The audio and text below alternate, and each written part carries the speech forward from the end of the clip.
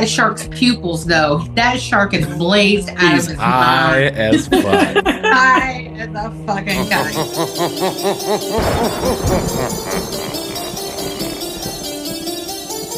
Good evening. Welcome to 2 maddening hours of horror and fright.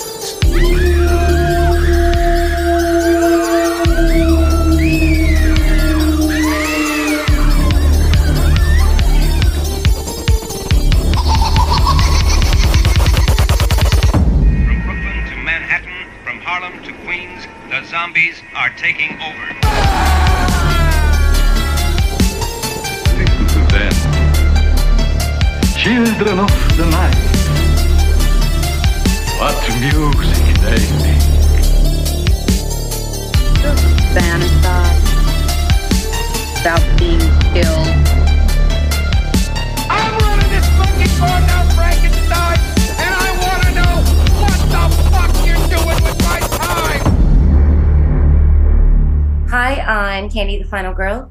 Do you believe in voodoo? And I'm Shaun of the Dead. Due to my morbid curiosity, I've managed to contract a strange disease. And tonight on The House That Screams, we are talking about the 1979 Lucio Fulci film, Zombie. We have Crystal. It was his idea, not mine. We have Dave. Oh, no, never again. Not on the boxcar.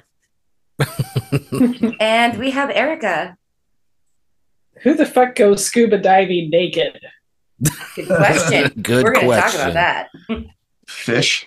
So I've chosen myself as tribute to start out the talk on this one.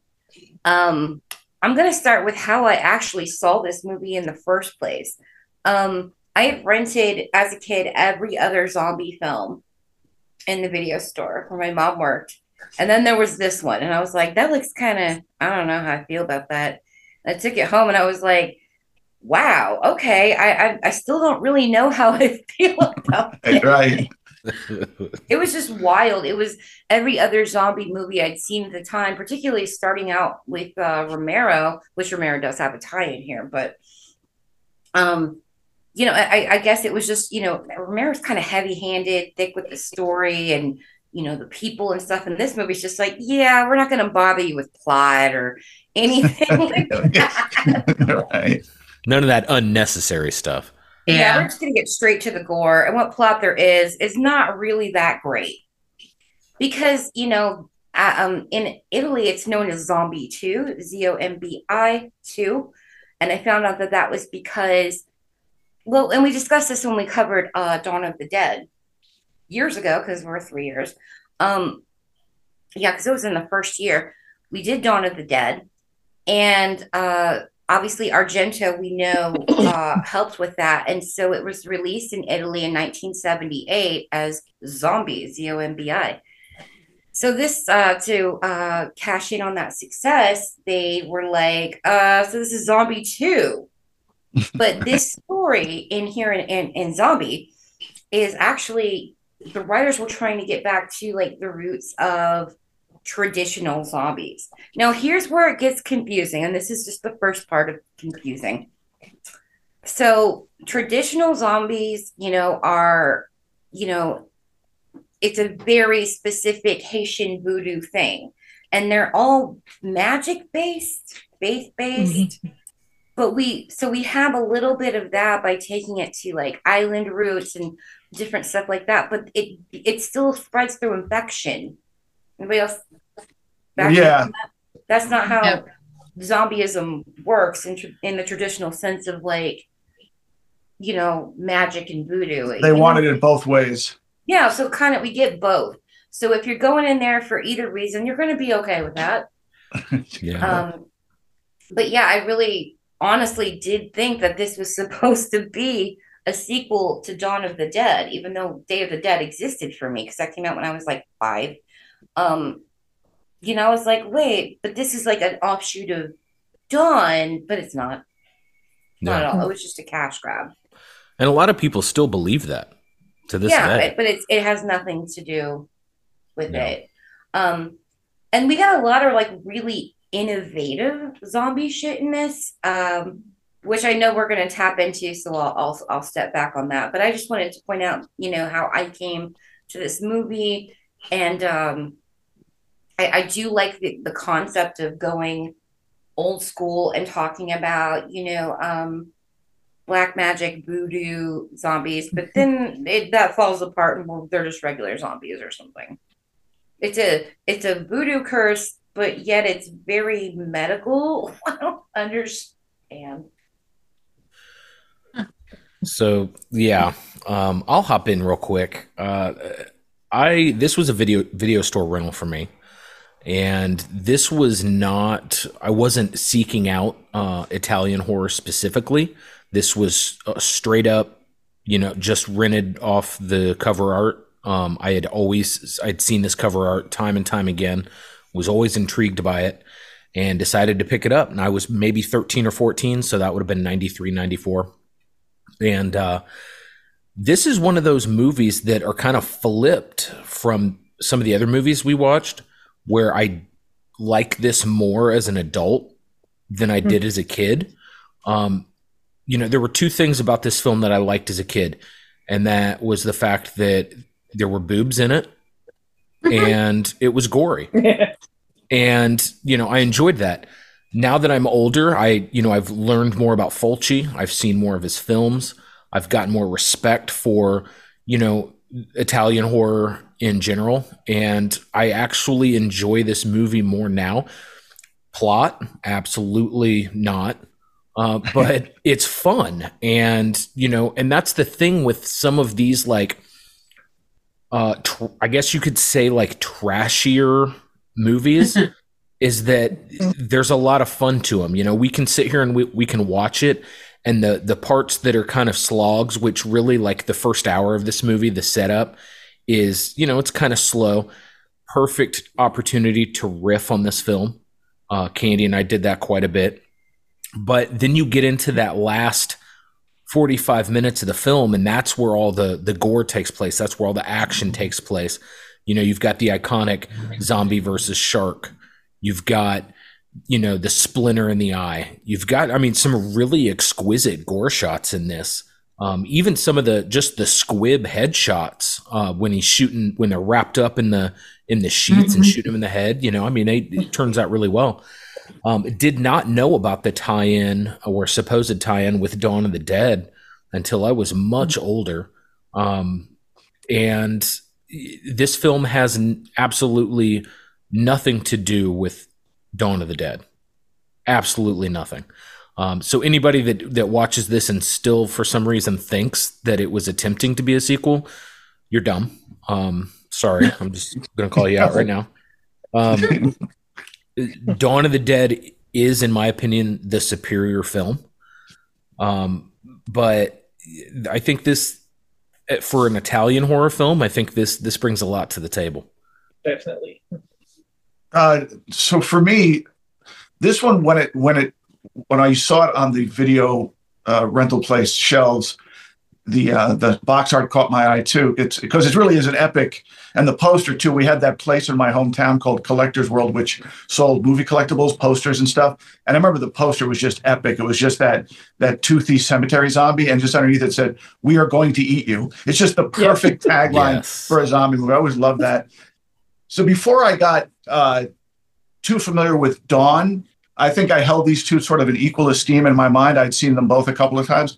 As the years have gone on, Dawn is, I could watch Dawn every day. Mm-hmm. And I don't go back to this one very often, but when I do, it's like, oh yeah, I remember this one not being so bad. It's very Italian in that, and the dubbing's not great. And the characters are just like, that's the thing that Dawn has over this, is the character development. You really get to know all four of those characters in the mall. And here it's like, they're just except the reporter guy. He's apparently, he's given some good lines. Like, he's supposed to be a little bit sassy and, doesn't play by the rules kind of reporter.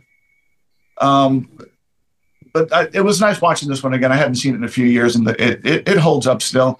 It's always sad when you see a movie that is featured in New York City from back then, and you see the Twin Towers. It's like, oh, yeah. It always makes me a little sad to see the Twin Towers there. First thing that stood out on this latest rewatch, I was like, oh shit. And then this is 79, so they'd only been up for a couple of years. When were they completed? In 72 or something? They'd only been up for a couple of years, but I do like this movie. Yeah, like I said, it's not, I don't watch it all the time like I do with Dawn. I'll put Dawn on when I go to bed just to have it on in the background while I sleep. And this one I don't. I like the music. I like the music, particularly during the zombie attacks, that slow pulsing music is very creepy. And I love the island music that they put in during the less frightening island scenes. It sounds like someone just pressed the demo button on a Casio keyboard. It's just generic electronic island music, but yeah. It still counts as a song on the boat at the beginning. Yeah, right. I'm like, oh, turn it off. So bad, but I do still love it. My turn. Sure. So the first time I saw this was when we watched it the other day. I had never seen this before. And David was so excited that instead of watching it like last night, Sunday, he was like, we're watching it. And I was like, okay. You know, if you can find the plot in this, you can find the plot in Magic Mike. Okay. That's what I'm going for here. I'm still trying to figure out how the schooner made it through into New York City and how it's just floating there and nobody's like, where the fuck did this schooner come from? Just, you know, Captain Jack Sparrow's just floating around New York somewhere. I liked it once the action started. Like, you know, we had to have some action. But other than that, it was like a titty fest. So, you know, this or Magic Mike, what you got? Not nude scuba diving. So many unsafe practices in this movie. And then you have a knockoff Pharaoh in this movie, too. You have Mia Farrow's sister. Well, she was known for doing Italian horror at the time, Tisa. She did Anthropophagus, which was done originally as the Grim Reaper, but I think it was last season Joe Bob did the Anthropophagus version. And yeah, so she did these really a lot of Italian horror, basically. Yeah, it you know, this one, the police look like the Village People version of the police. Like they were just, you know, and which they were is on a boat, hilarious so because they were actually off duty NYPD. They went to a Halloween store and got them YMCA Village People, and then they got on the boat to sing in the Navy. That's what they were doing, off duty. It, you know, it was different. The medical stuff in this one, I'm at a loss. And I'm really trying to figure out the dubbing. I think it sounds like one person dubbed the whole thing, but they tried to make this black guy sound like he was jive talking and stuff. And I'm like, right. That's so racist, Yeah, that y'all. was cringe. That's probably one of the most typical things for these Italian films. But one of the things that I find so endearing is that you always have the same 5 people that narrate. So you start to recognize voices. By the cemetery. Yeah, you start to recognize certain voices that these people are using. It's so funny. I'm sitting here, I'm like, whoa, we got a brother on screen. But yeah, that's my take on it. Hot take. All right, Erica. I speak jive. This is one that I first saw VHS from a mom and pop video store that had a lot of horror films, a lot of exploitation films. So that was kind of my home away from home in terms of video rentals.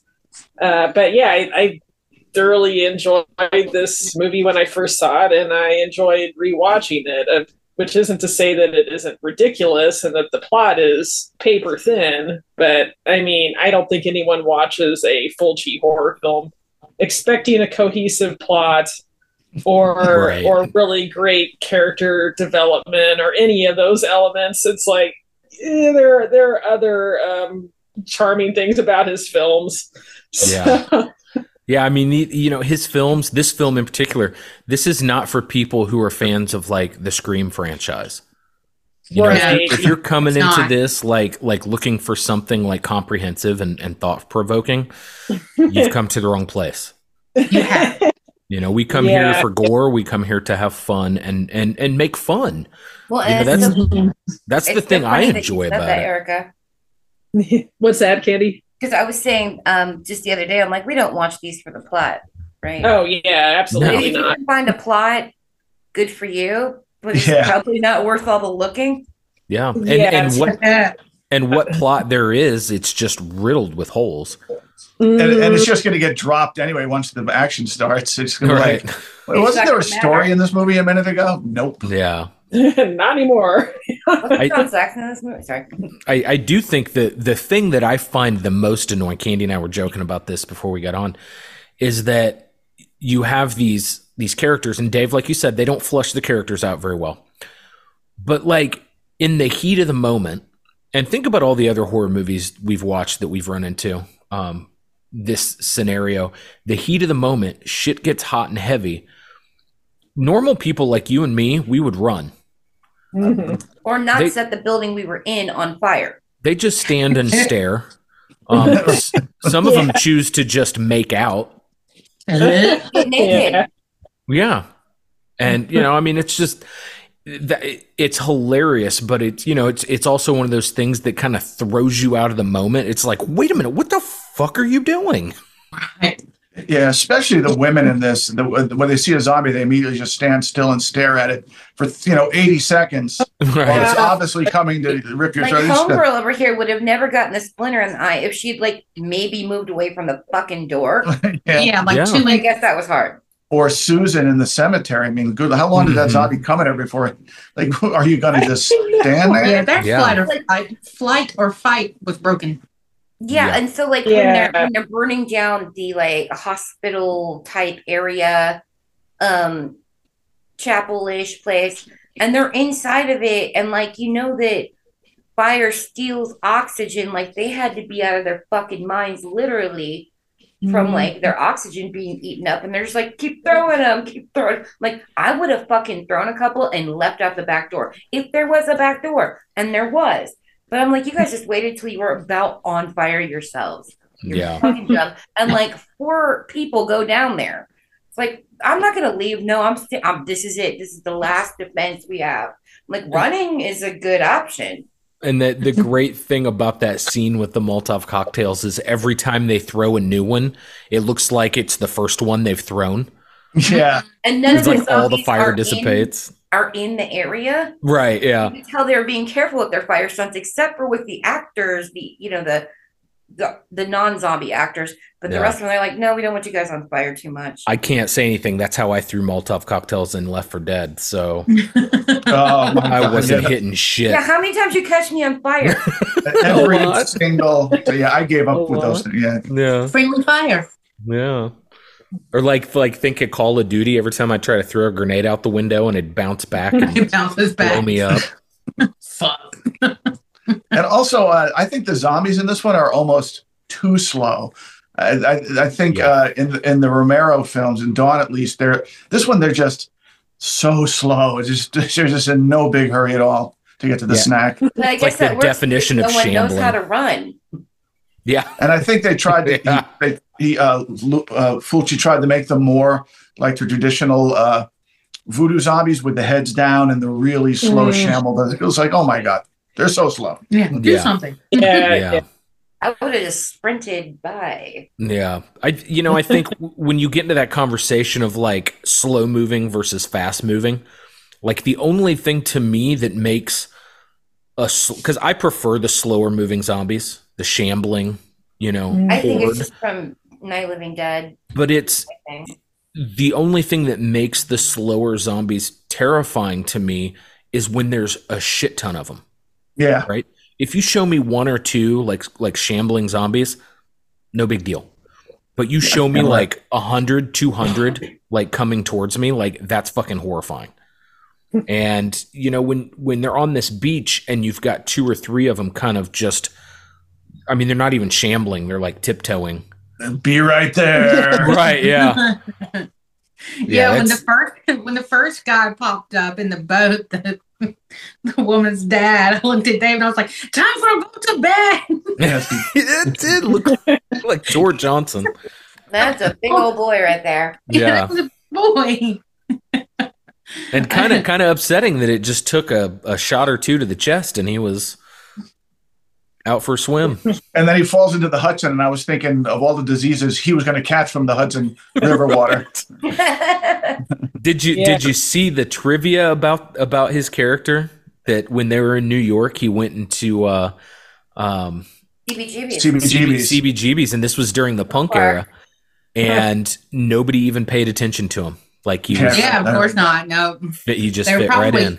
Yeah, they were probably tripping on acid and was like, I did in that or no? Man, I would give one of my limbs to be able to go back in time and go to CBGBs during that era, during the Blondie, Ramones, Velvet Underground, during that era. God. Candy and I've talked about that. Yeah. Now it's now great. I don't know. It's probably a Starbucks or something. It was a little before my time. Also, when I was an infant, it was not happening for me. Yeah. God, I wish I could go back to that era. Oh yeah. At least there's some really pretty scenery in this movie. I'm not talking about the nipples that are sunburned. They were in the Dominican Republic, which I have been to, and it's beautiful. But man, the water's gorgeous. Absolutely, it's very crystal clear. For some reason, I don't know why, I was trying to pay attention, and for some reason thought they were in Mexico, and I'm like, David, this isn't making sense why they're in Mexico. Well, he's like, I knew that they're not in Mexico, Spanish, but I didn't quite know where they were. And I'm like, well, they're speaking Spanish, so it's not, I don't know. I was trying to figure it out before I looked it up. But they're speaking Spanish. Because that does kind of throw you for a loop because they're talking voodoo, and voodoo is more of like a Haitian Caribbean thing.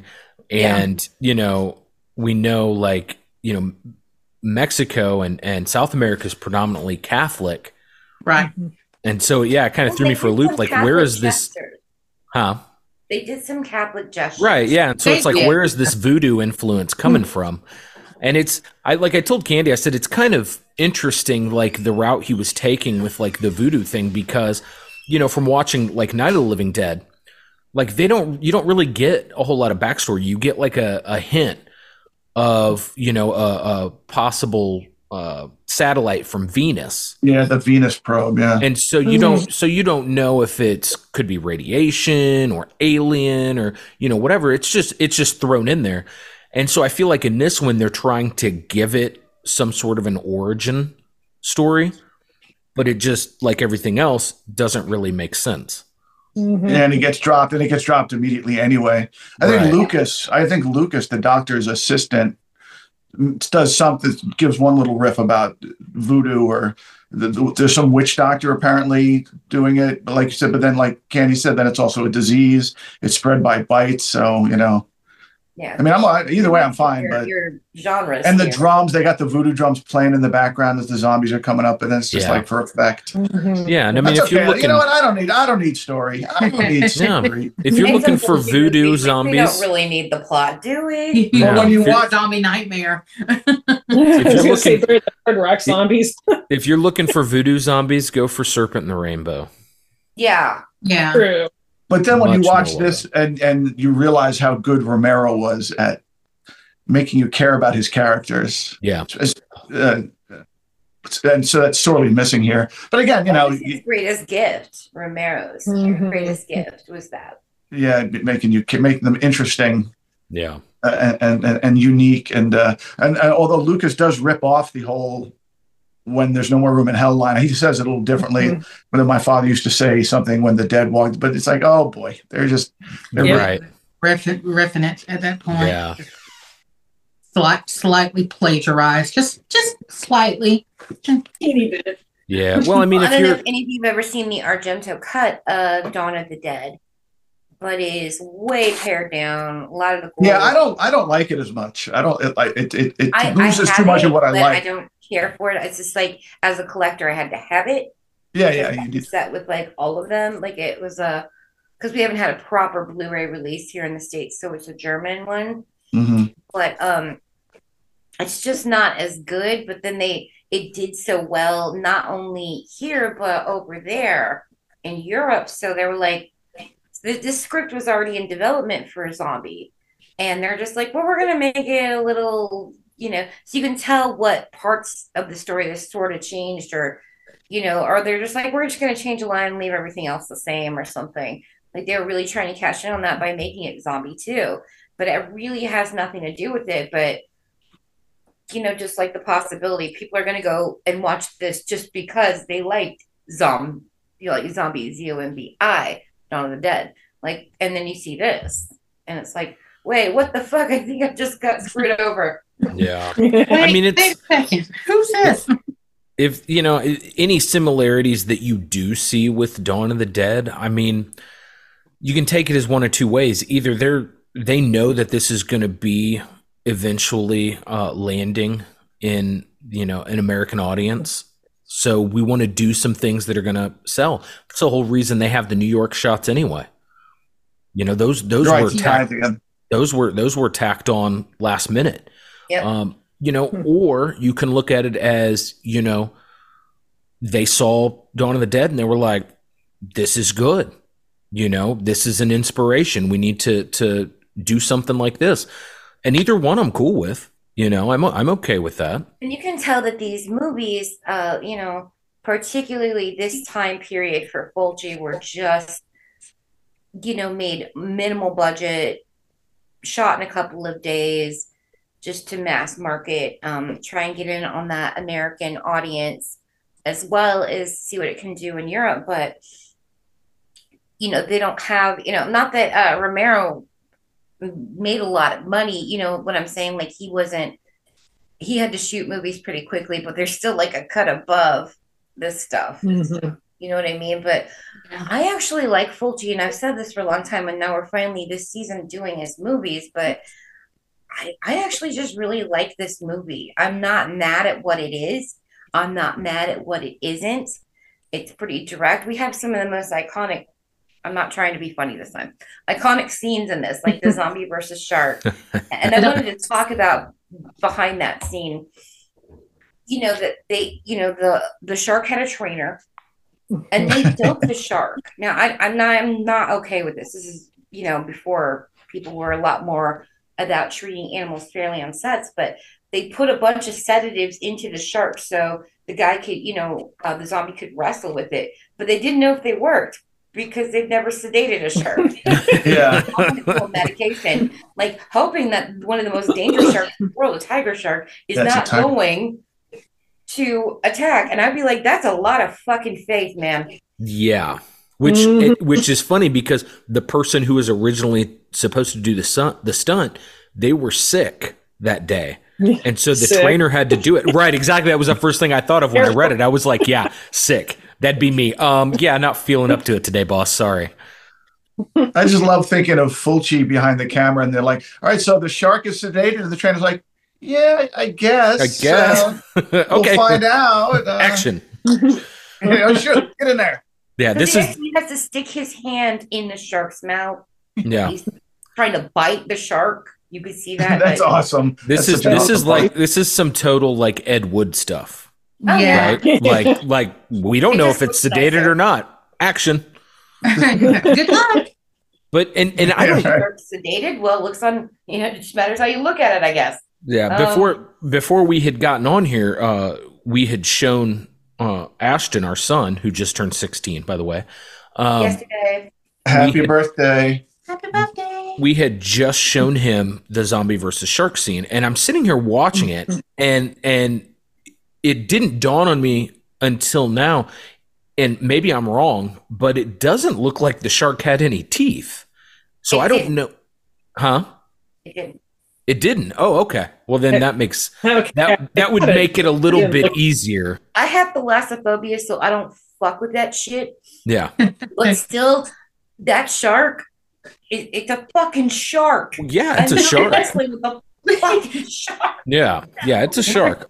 Not having teeth would make me feel a little less uneasy about doing it, but well, he's trying to bite the shark, and it's like, now gotta pick that shark off with that nonsense. I felt bad for the shark, honestly. And as iconic as that scene is, and as unique as it is, because I can't think of anywhere else I've seen a zombie versus shark attack, but they Only cut Fulci. they cut it really fucked up.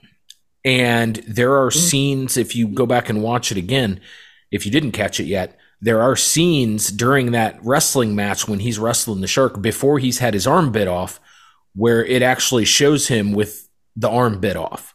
Yeah. And then in the next shot, it shows him with both of his arms. And then it goes back to him not having the arm. And then he gets the arm bit off. So it was kind I of was like, the fact that they got that shit in a can, A+. right. Yeah, I'm sure that's the thought. But You can look at that shark's pupils, though. That shark is blazed out he's of his high mind. as fuck. High as a fucking kite. Poor thing. That poor shark. We still don't know how much sedative that sharks and stuff need, but what they do now on most like animals or fish and such is instead of injecting them, they will put the analgesic, the anesthetic, the sedative in the water and put the fish in that water instead of just dosing them. If you knew something about that, because I'm like, how does one go about this? Back then, I'm sure they were just stabbing that shark wherever. Just winging it. That poor shark. Yeah. Probably near the dorsal fin was Like, where they a bunch of probably shark stick it. Valium. Yeah, Yeah. anybody got? I think I read that the trainer, the shark trainer and underwater zombie guy worked on what's the James Bond one where Richard Keel fights the shark? Is that Moonraker? Moonraker? I think I read that he was also he helped out with those underwater scenes in Moonraker. He was like the guy. Interesting. I don't think Richard Keel got in the tank with a real shark Like, though. I'm No, afraid of my- the ocean, so I'm like, which brings me to my second point. Okay, let's talk about nude scuba diver chick. Now, I've never scuba dived because I'm afraid of the ocean. Like, I'll go out to a certain point at an ocean if I can see through the water.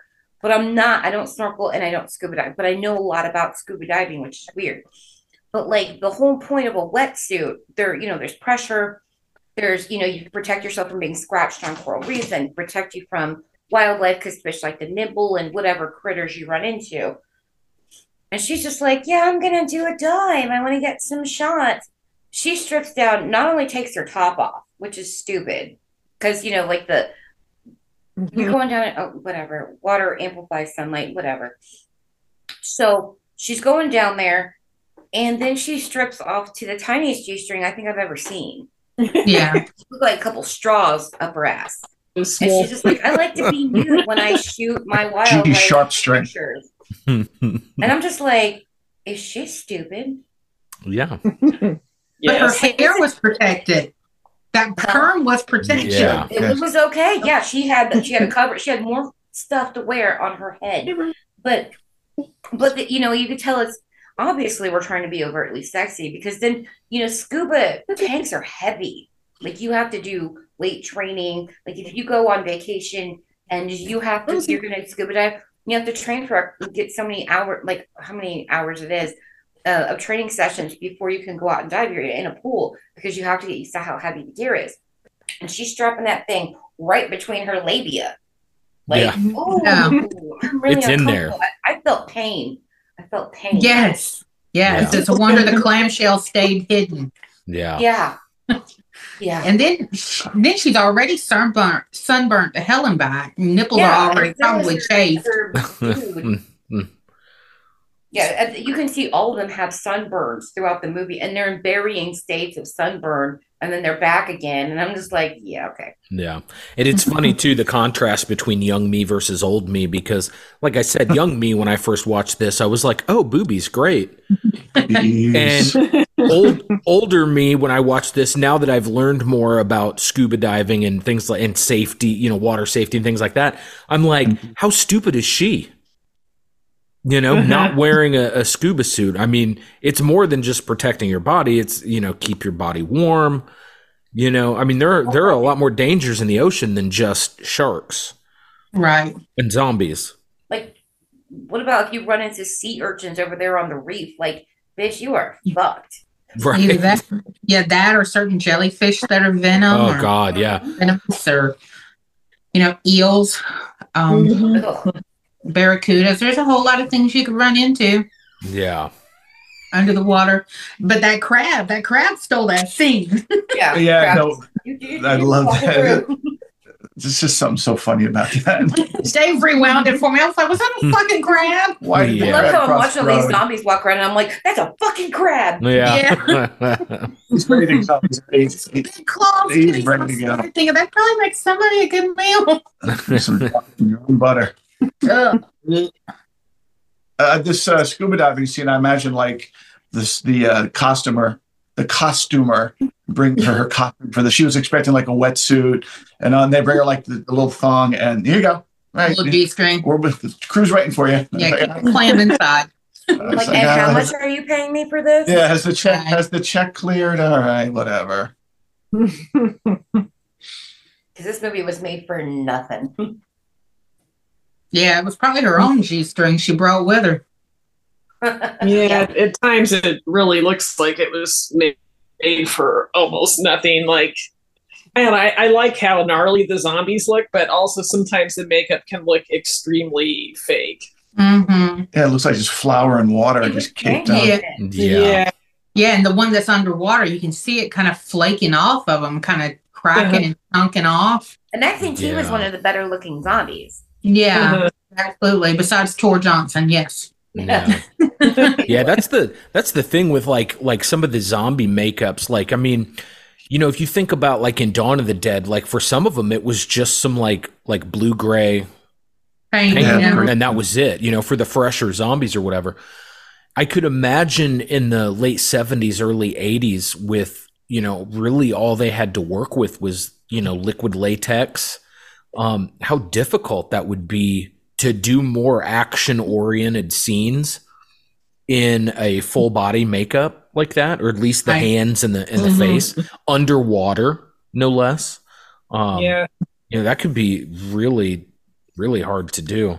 Yeah, what probably caused it to break apart underwater is with all of that latex, they probably use like unrolled cotton balls or stuff to build volume or build different places up. And then when you get underwater, those cotton balls are just going to be like, nope, bye. Yeah. Yeah. And like nowadays it's a little easier with like silicone based because prosthetics and stuff, because it moves a lot easier, you know, but latex doesn't. It peels, it shreds, it you know, falls apart. So I can only imagine.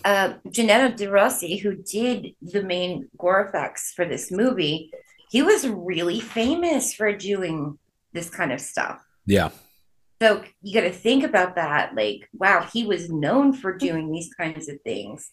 And this is what it looked like. You know, we've come a long way, but and people shit all over. A lot of people do on Dawn of the Dead. Like, oh, it looks like shit. And, you know, because Tom Savini, like, he didn't like it, but George's like, no, it looks kind of comic bookish. Leave it. You know, so he cringes about it, and people are like, oh, it looks so bad. I'm like, you know, it's great for you guys all to say this now, all these many years later. Right. But at the time, this was kind of like that's cutting one of edge. the things I love about that film is that it kind of gives it that comic bookish kind of, you know what I'm saying? That like the color of the blood. You know, it super stands, red because he didn't know to mix the green in yet. Right, but it stands out so much, and it's like, I don't know, it's one of the things that I really enjoy about it. And so, like here, you know, it's kind of that thick, pancakey. Like it's literally like a lot of it's pancake mix, and he would rub dirt in it and stuff. And you know, at the time, that was some pretty hardcore stuff, considering like the gore film is just really hitting its stride at the time. So, I mean, I can't be too mean about it because, you know, you have to have some balls to be like, you know, so we're going to put this splinter through this bitch's eye and we're going to, you know, we're going to do all this shit, but we don't know how to do it. Nobody's ever done it. So does it look good? No. But do I appreciate the ingenuity here? Yeah, I do. The concept. And that one zombie, the cemetery zombie with the snaggletooth and the worms nesting in the water, he's as iconic as the airport zombie in Dawn. Oh yeah, definitely. Oh, yeah. It's completely iconic. I just remember that poster. So cool. Yeah. When the zombie underwater popped up and his clothes were all frayed and stuff, it looked like Billy Butcherson from Hocus Pocus. That's all I can think about. I was like, wow, you ended up in a weird place. And the makeup, since they do the makeup, obviously, while his hair is still dry, he gets underwater and his hair gets wet, and you can see the really line. It made me think of that picture of Trump with his hair blown back, and you can just see the spray tan line. Yeah, just so great. So, our president, ladies and gentlemen. Yeah, I had the funniest meme for that too. It was showed him with a cartoon cigar in his mouth. Like it had exploded. Yeah, that's funny. That's what I thought. I was confused on this whole island like hospital thing because it looks like a fucking shack, but this doctor's house looks like the best thing you could ever be in. Yeah, it's a nice house. Yeah, the house looks like it could be on in the Hamptons or something, but your hospital looked like a shack. Like Big Bad Wolf's going to do 2 puffs and it's going to blow over. Not to mention our good doctor who's slapping the shit out of his wife, who's correct, by the way.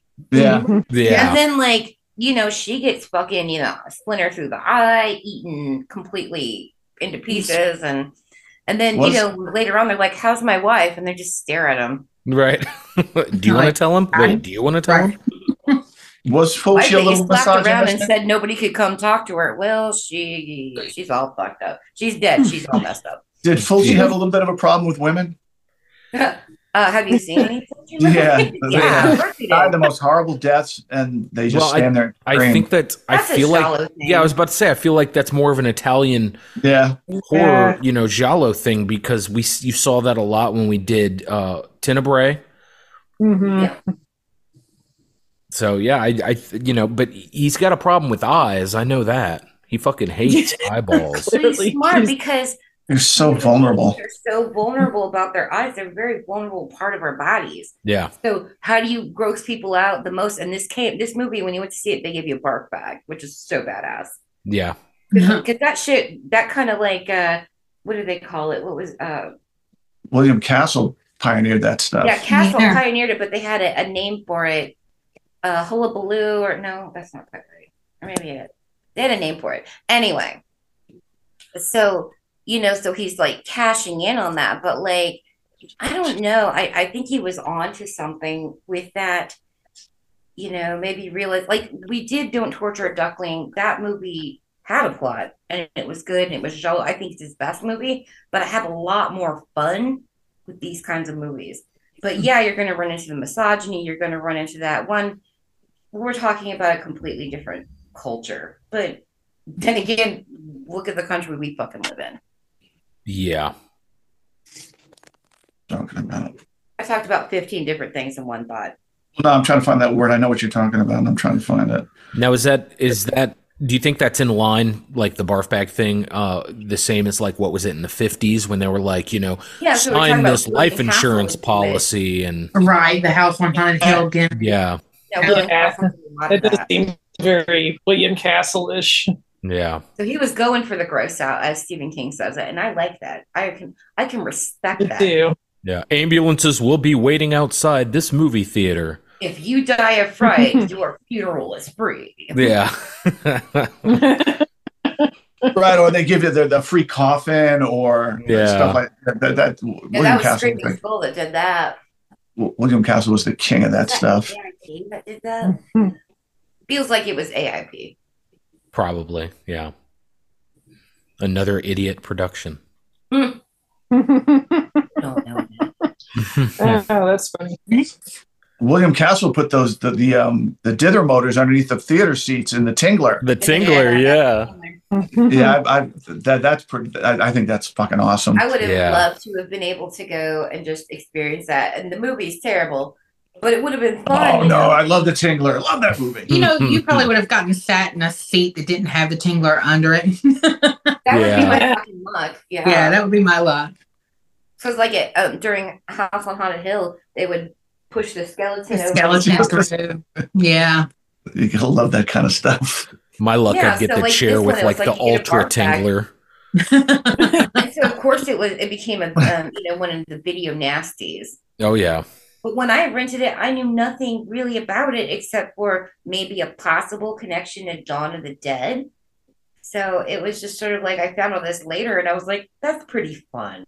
I like that. Yeah. I get behind that. Yeah. That's Do I like the misogyny? No, but if I couldn't like hang with it or deconstruct it, I couldn't like horror. Yeah, that's what I find fun about us covering these older films, especially the foreign films, is because usually when I see them or when I saw them the first time, it was so long ago. We didn't have the internet. I didn't have IMDb. I couldn't just look up facts about the movie. I used to go to the central library and check out books. I have this stack of books. Right. But I mean, like, I knew nothing about this film when I saw it when I was 13 and, didn't revisit it for a long time. But then once, we got access to all of this trivia and all of this interesting, behind the scenes information, and I find out all this stuff, it's so intriguing to me. That's why I love covering these films. Aww. All you had to go off of was the box, was the VHS box in the Blockbuster, whatever it said on the box. Right. Or whatever brief information I could get out of like a Fangoria magazine when I was like 14, but it was really rare that they would talk a lot about foreign films. You may see it mentioned, and like maybe a brief description about the film, but not anything behind the scenes or, about the director. It took this one way too long to push his door closed, by the way. Yeah. Yeah. Like just lift his fingers off. Just let's go. Yeah, a lot of people do things way too slowly or not at all, like that cemetery attack. Forget how to run. About earlier. Yeah. Just stare at the zombie that's coming at you. Like, what the fuck, lady? Yeah. Well, it's like I could like this.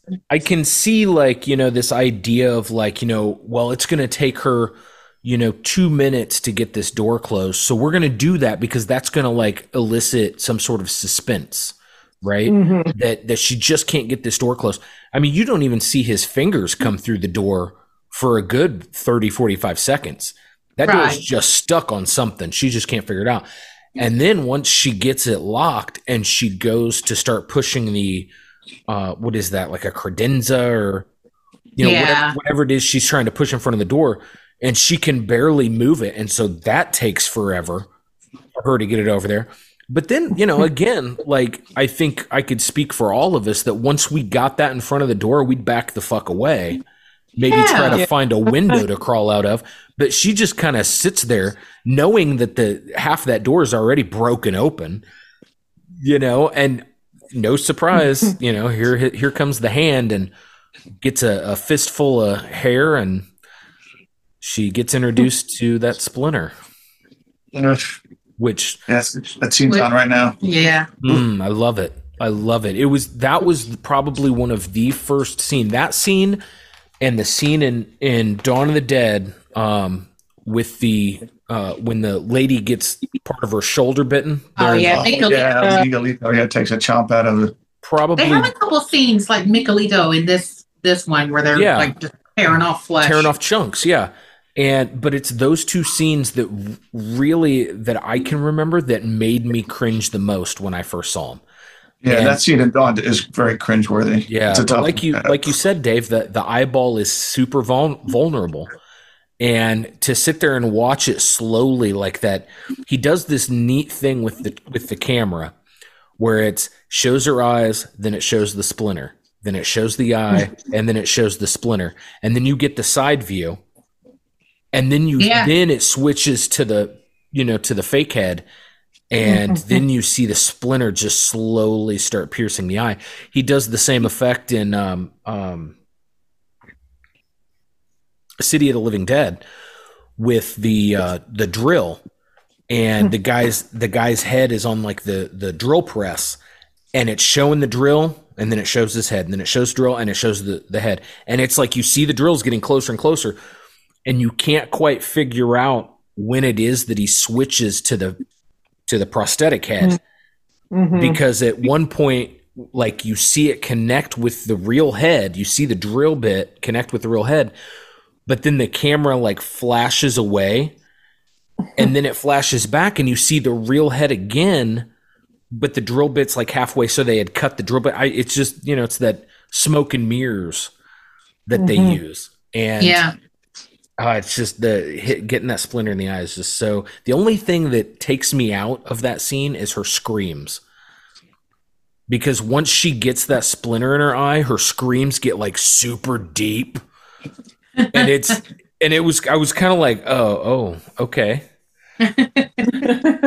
Super guttural, yeah. Yeah. I think the mannequin might would have passed if they would not have sprayed it with so much where it's supposed to look like sweat. Yeah.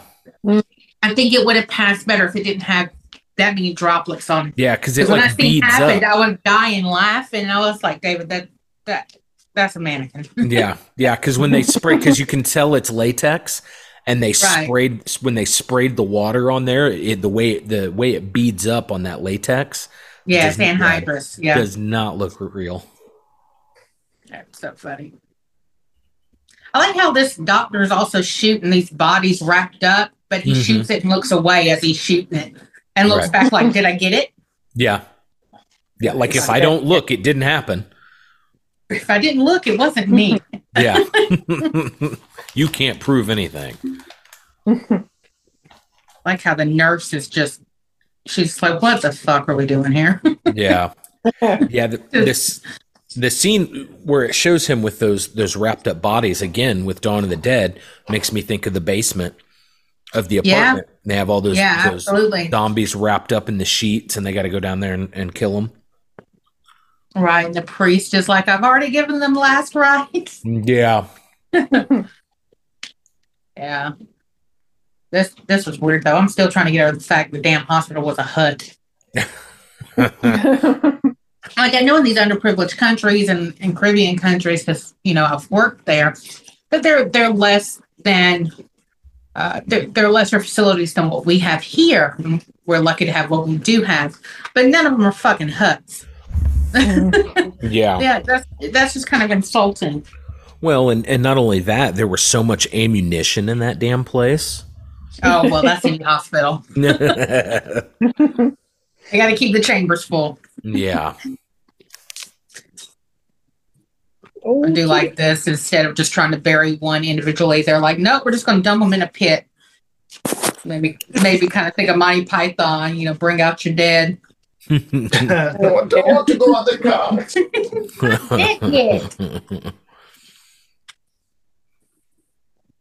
These poor mannequins. You could tell it was a mannequin. Yeah.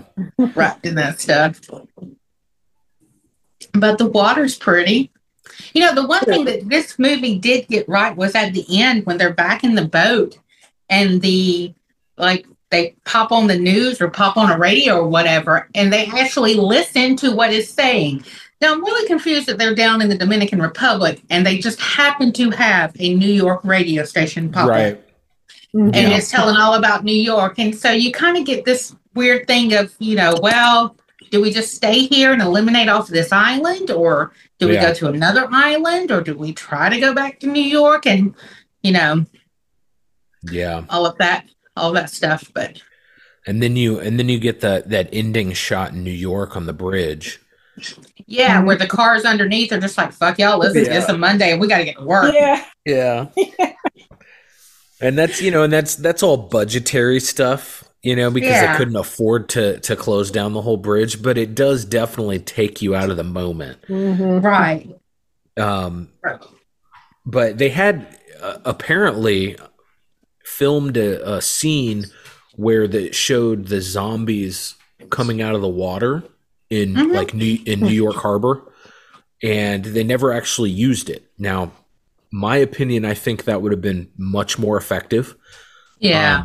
And I don't know if maybe they were just going for using the Brooklyn Bridge as, because it's an iconic bridge. But me personally, I could have done without that. I would have much rather seen a shit ton of zombies coming out of the water. Yeah, Zombo's rise. Yeah. That'd be cool. Yeah. Yeah, because you would have to think that all the bodies floating around there in the river got snacked on, and that's how they became zombies, even though they were already dead. I did read something funny where I guess there was some confusion. Some people thought that all of the zombies were played by one man. because it was I was him gonna say and something about that. there were some brothers that played as the zombies, and a bunch of them, Like once the they got main the featured ones. makeup on them, they looked very similar. Those poor brothers. Were you guys talking about the scene where they're walking across the bridge? Yeah. Yeah. And I was talking about how, Like, you trying know, not to freeze on camera. Like, Oh, yeah. it was so cold. right, yeah. Underneath it, they were like, fuck this. It's Monday and we got to get to work. Yeah. Well, they couldn't They come- afford with the low budget of the film to like close the bridge down. Yeah. So they were just like, we'll just do this. It's fine. Wasn't there supposed to be a scene where you see him coming out of the water? Yes. Yeah, that's what we were Yeah. just talking about. Yeah, that Which- would have been so great. That's Yeah, what I we said. read It would have been that. much more effective, I think, than seeing him go across the bridge. But I like I Yeah. told them, I figured they had chosen the bridge just because it's an iconic, location. It is a great shot. It is. It is. But yeah, Candy, you were talking about it was so cold that day when they filmed it that they had to try not to shiver on camera.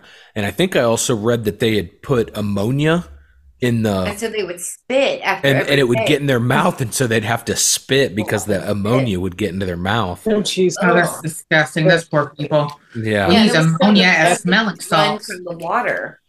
Yeah. Raining. And there were such sticklers with the pay. They were paying the extras $40 a day, and he would staple the 220s together so that none of them got overpaid. Wow. And I like how Fulci was directing, because Fulci didn't speak any English. He only knew like a couple words. Yeah. So he would basically direct everybody like that. And we know, like, when we've talked about like giallo and Italian horror in the past, that everybody spoke their own language. Mhm. So like when I was a kid, I thought like, oh, some people are dubbed better than others, but no, it's just they were actually speaking English and it lined up because they spoke it. But like then because we have Fulci in a cameo here. And it's like, why didn't they dub him very well? Well, older. I mean, it's like, oh, well, they sometimes you had up to 3 or 4 different languages on these sets. Yeah. There's always Italian and English, but sometimes there was a German person or whatever. Right. Like, so I just thought like they were just really bad at dubbing, but then sometimes really good. No. So can you Yeah. imagine directing a film and someone speaking a language that you don't know what the fuck they're saying? You just have to trust that they're saying it. Right. Like Fulci directing these several English speakers on this movie, going, yeah, I'm assuming that that's what they said. Yeah. Right. And then hope you get a Yep. at the end. Yeah, I can't remember what film it was when you're talking about like him choreographing the zombies. Was I don't know if we covered it. Maybe it was Return of the Living Dead 2. I was just randomly looking up the trivia behind it, but there was a movie where they had a bunch of extras playing zombies, and they only spent like 2 minutes with them. Like you'll walk like this, and you'll hold your hands like this, and that's it. And I'm pretty sure that maybe that was it. Well, I know something like that was how it was in Day of the Dead. Yeah, They had like the differing tiers of zombies. $1 and a donut. God, that dollar would have been framed on my wall from George. Oh yeah. Absolutely. But like, so they had differing like, and they would teach them like zombie school, like a little bit of like, you're gonna walk like this, you do this, and then you can kind of improvise a little bit. So like, and you get that especially in Day, you see that like when they all go down into the facility. Yeah. And you got like all these different kinds of zombies, and then one falls off. So it's That's just, my like, favorite one. I was going I to say love that would be that. me. part. That would be me because I would be the one guy that would fuck that whole shot up, and they'd keep it. God, that's like a treat for me. When that guy falls down, I'm like, yes. Yeah. yes. Yeah, he should have added that Tom and Jerry woo. Yeah. Wilhelm scream. Yeah, that was Yeah. perfect. There. It's like it's as iconic to me as the stormtrooper that hits his head on the fucking door. Nice. That would be me if I was a stormtrooper. Yeah. The one thing they can hit. Yeah. Right. I like how this one dude's wearing a Daily Planet shirt. Yeah. It's like, pick something American. Daily Planet, you got it. Yeah. At least this one's not insulting me like the House by the Cemetery, where they're like, "Oh, Americans, Maxwell House instant coffee." Yeah. I made coffee. Well, then I Yeah, my will parents want lived on all that the shit. blood stains. It doesn't matter what the fuck happened in my house. You made instant fucking coffee. Instant coffee. If I had to drink that or swill, I would go with the swill. But whenever we watch these movies, like Sean was saying, you hear the same voices, and I swear the Italian ones all I hear is devilfish. Yeah. Of course I'm American. I drive a pickup. We are from Europe. We're gonna have to watch Devilfish later. Yes. Hello, wasn't Devilfish done by Lamberto Bava? I think it was. I think we talked about that. Lamberto Bava We did did. it. We talked about it on our MST3K episode. God, such a good one. Is that Rap, Fab, or Rob? You. That's a classic. I didn't know humans could survive without flesh. I stick. Endless entertainment for me. Enjoy the sides of my breasts. I think Tom goes, okay. Yeah, it is a Lamberto Bava movie. That's funny. But I don't know, like, how I feel about.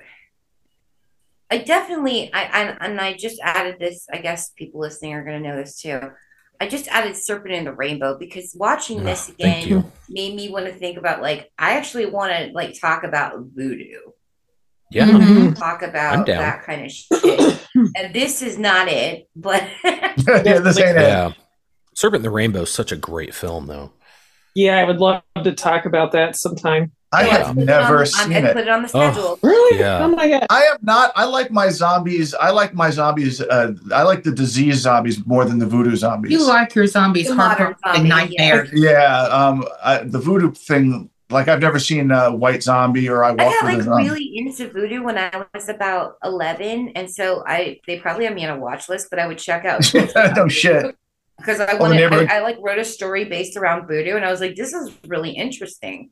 Yeah, that never, because voodoo's tied back to, like, mysticism and religion, and that stuff that's not my thing. But yeah, I was going to be armed in a way, because I've known I was an atheist since I was in grade school. I was like, but if I want to contend and be able to hold my own in defending myself, or a debate or something, I need to know. So I you do. You need right. You do need to know. So I'm looking forward to watching Serpent in the Rainbow. I've never seen it. It's really good, and even though you like, maybe you're not as into the voodoo zombie aspect, the way they handle it is good. Yeah, I don't. Really good Wes Craven flick. I mean, I don't think enough people talk about it. There's kind of a renaissance with it right now. I believe it's on Shudder, but it's totally worth your time. Yeah. Mm-hmm. I think it is definitely one of his better films, and it doesn't get the attention it deserves, really. Absolutely. So we're gonna fix that. And Zombie Nightmare, of course. Yeah. Excuse me. Well.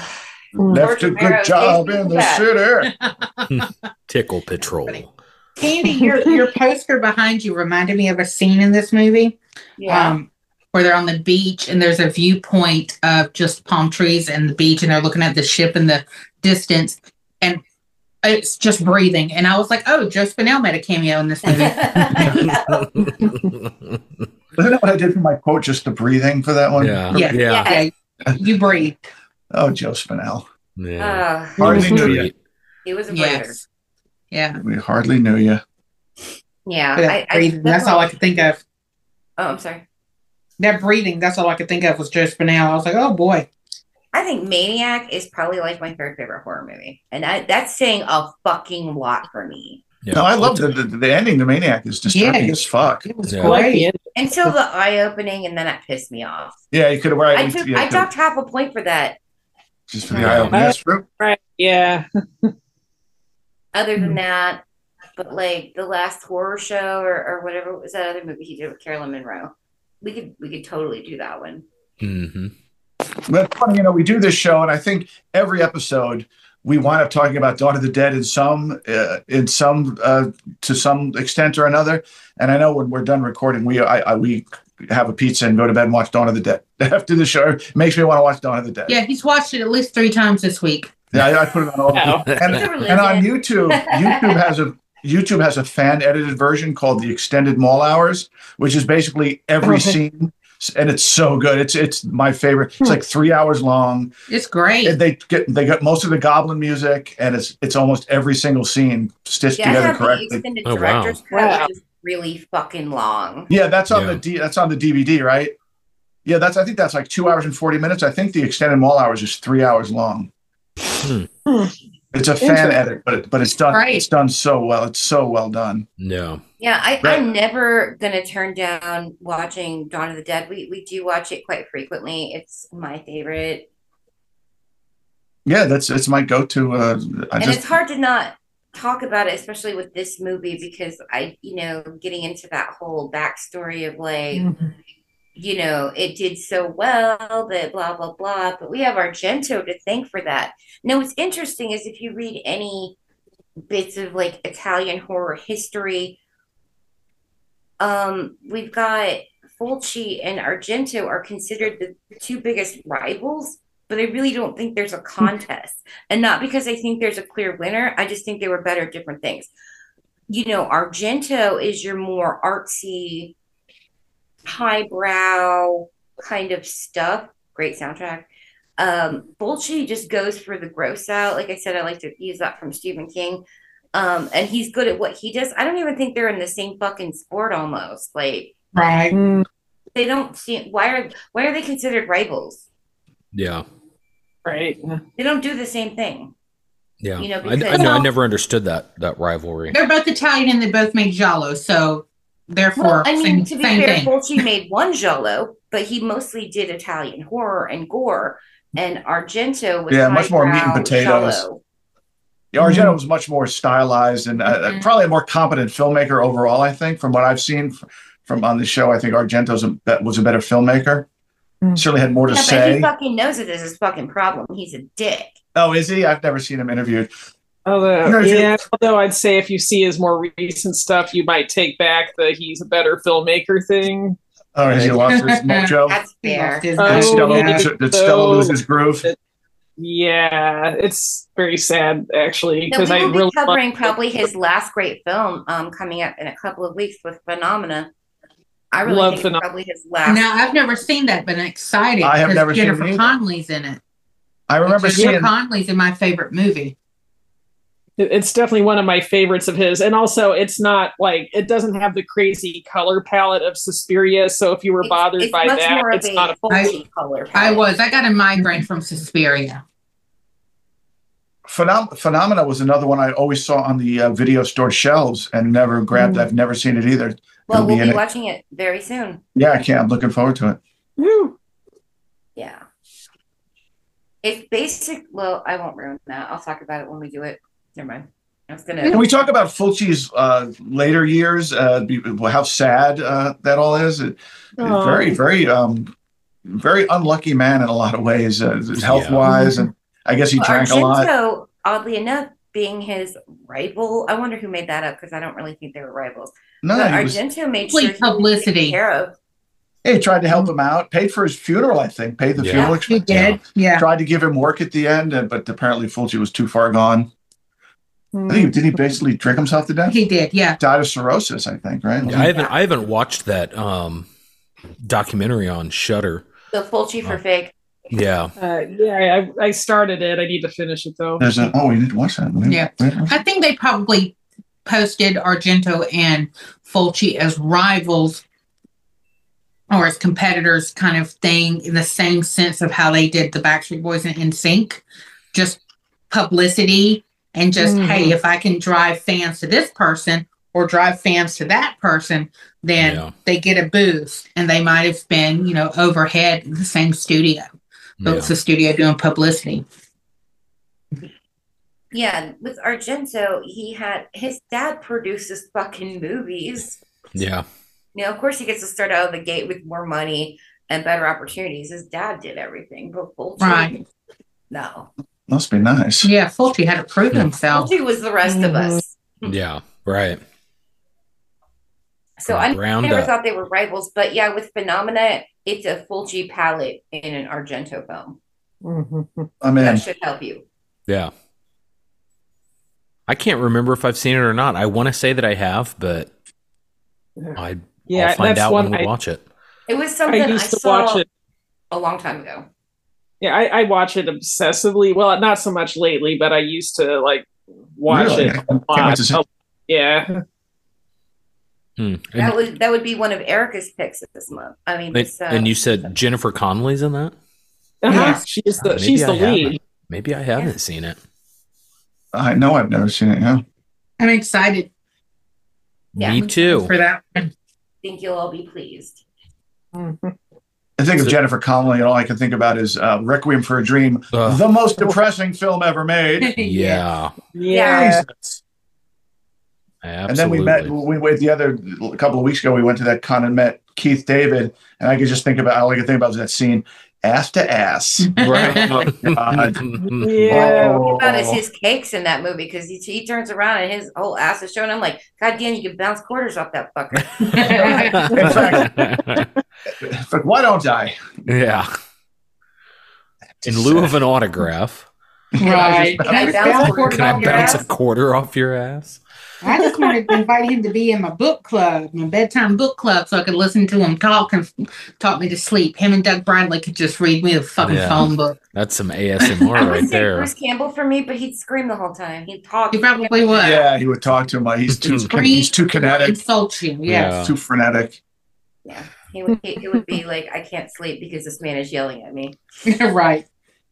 He's got the best line. Keith David's got the best line of the thing. You buy into this voodoo bullshit, Blair? So I have to ask this question. Zombie is Fulci's most famous film, probably most successful film. How do you feel about that? Like, have you not seen enough Fulci to make an opinion? Or for me, I would say it's probably one of his better films. Obviously, I prefer Don't Torture a Duckling just because it has a plot and it's more of a genre, which I like those better than straight Italian horror. But I'd say Zombie's a close second. Like, it's pretty solid for me. It's a solid movie. Yeah, we don't have a plot, but we never really do too much outside of a genre. So I think this is a solid movie. And the people are stupid and all that, but that's kind of horror movies. I think this movie is peak Fulci. Yeah, I agree with that. I mean, I think, honestly, most people would think that. I mean, this is definitely his most iconic piece. I honestly kind of juggle back and forth between this and City of the Living Dead being my favorite. And, for very similar reasons. I mean, just the gore in both are just fucking fantastic. But yeah, I definitely think this is his most well-known work. I think Don't Torture a Duckling had more things to say about religion and society in general. This one really doesn't have any of that at all. But yeah, this is my favorite Fulci film. I haven't seen anywhere near all those films, but I haven't seen enough to really weigh in. This one came along just at the right time for me. This, as my, interest in zombie films was peaking. This one came along, and so it was right in my wheelhouse. Yeah, recently I had over Argento though. Fulci doesn't make you think as much, which is good for me. Yeah, I would agree with a lot of his films. Like, I do feel like Don't Torture a Duckling is a better film, but this is one of my favorites of his work. Although, I mean, I found out that there were quite a few of his horror films I hadn't seen. So recently I watched a few of them, like Enigma, and I had seen New York Ripper years and years ago, but I rewatched it because I forgot most of it, and then kind of regretted watching it because at the killer quack like a duck thing, I'm like, what the hell am I watching? You got a thing about ducks. That was very odd. And then Manhattan Baby, which was sort of a sequel to that, very odd. Yeah. I really wanted to like New York Ripper, but yeah, the Donald Duck thing. And And it's kind of weird for me too because I like New York Ripper. my dad used to do the Donald Duck voice all the time. Oh no. And so now, so ever since then, I've kind of associated that movie with my dad, and that's kind of weird. Yeah, no, I could get that. I mean, I don't know. I do feel like the Donald Duck thing was just a bizarre choice for that film. I would have liked it more without that. But I think my other favorite Fulci film is probably The Beyond. Oh yeah, I love that film too. Even though there's a ton of plot holes in that too, but I just expect that at this point. Right. At least it's a lot better than House by the Cemetery, in my opinion. Well, yeah. I have a guilty pleasure with House by the Cemetery, but oh my god, it's Bob, isn't it? Bob. It's Bob. I knew it. I knew it. Bob. But I was gonna. I know you spoke of Cat in the Brain before. What do you? I mean, where does that rank for you, Erica? It's been a long time since I've seen it, so I would honestly have to revisit that to make a fair comparison. I like the concept though. Isn't that the one that Fulci jokingly or not so jokingly said that Wes Craven, ripped off his idea with New Nightmare? Well, yeah, because it goes. It goes because it has that meta element to it. That's yeah. I mean, I'm a sucker for any kind of meta type story. So, and I remember thinking it was a cool movie, but I shouldn't say any kind of meta film because I did just see Scream 6 and I have issues with it.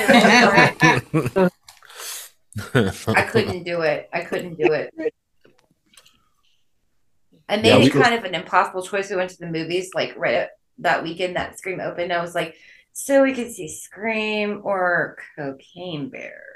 Cocaine Bear for the And I was not Cocaine excited Bear was to see fun. Cocaine Bear, but when I started watching Cocaine Bear, I was very excited to be seeing Cocaine Bear. We had a lot of fun with that. That was I laughed so fucking hard the whole time. And at least the trailer is representative of what you're getting with it, so that's good. Yeah. I liked Scream 6 until I didn't like it, but that's a whole other topic. I'm not going to spoil anything, but I'm seeing a lot of people oh my god, it's the best thing ever, and I'm like, I somehow doubt that, but I felt like that about Halloween Ends. I liked it until it started, and then I didn't like it. Right. Yeah. After going through what I went through with Kills, I didn't even like it before it started. Yeah. I was like, oh, yeah, but looking at it very suspiciously. It gave me a new appreciation for Kills. So and Kills is a piece of shit. Don't get me fucking wrong. Yeah. I don't know. It grew on me. When I saw the uncut version, it did grow on me. I didn't give it a chance to grow on me at all. I just kept I was Rolling Stone gathering no moss.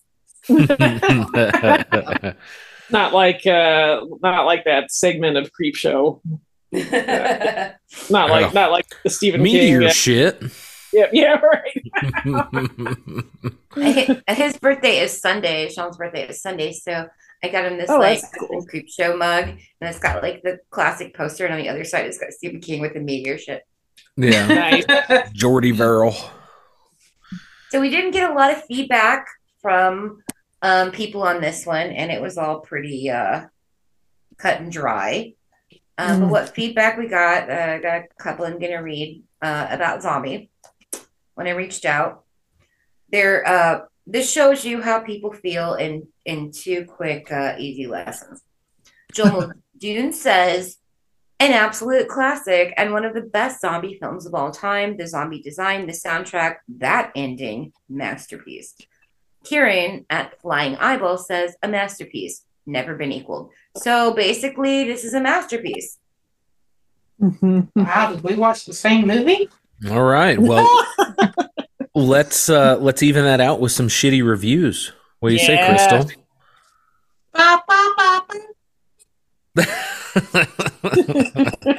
Like an AT&T commercial. Yeah. Baby Shark was going through my head and I could not get it out. Baby shark do baby shark do baby shark do baby. Oh no. It's horrible.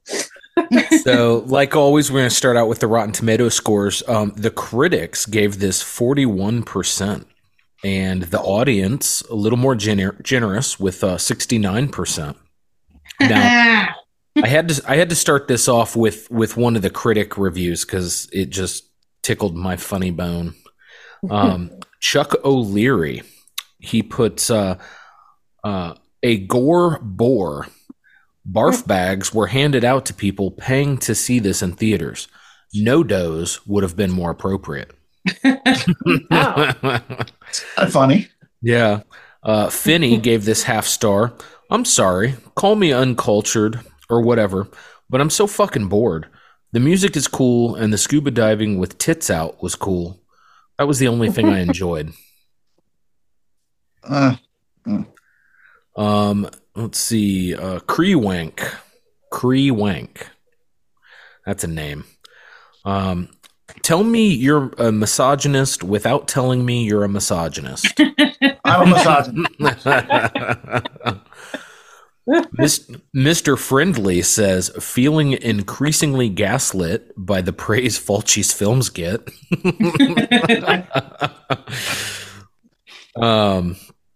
Let's see. Himkey with half star. Inward counter, 1. Boobies counter, 4. Shitty Italian movie counter, 1. And there was a hard R N-word in this too. So Yeah, yeah, there was. No, we must have missed it. I'd have pointed that shit out. David Kirkbride, half star. Right. Well, it was a bit shit. Just straight to the point. And then I got 2 that are somewhat long. I'll try to slug through them. Darren Bailey with half star. The slowest moving zombies in cinematic history collide with some of the dumbest humans in cinematic history. Not wrong. You know what could have saved so many humans from dying?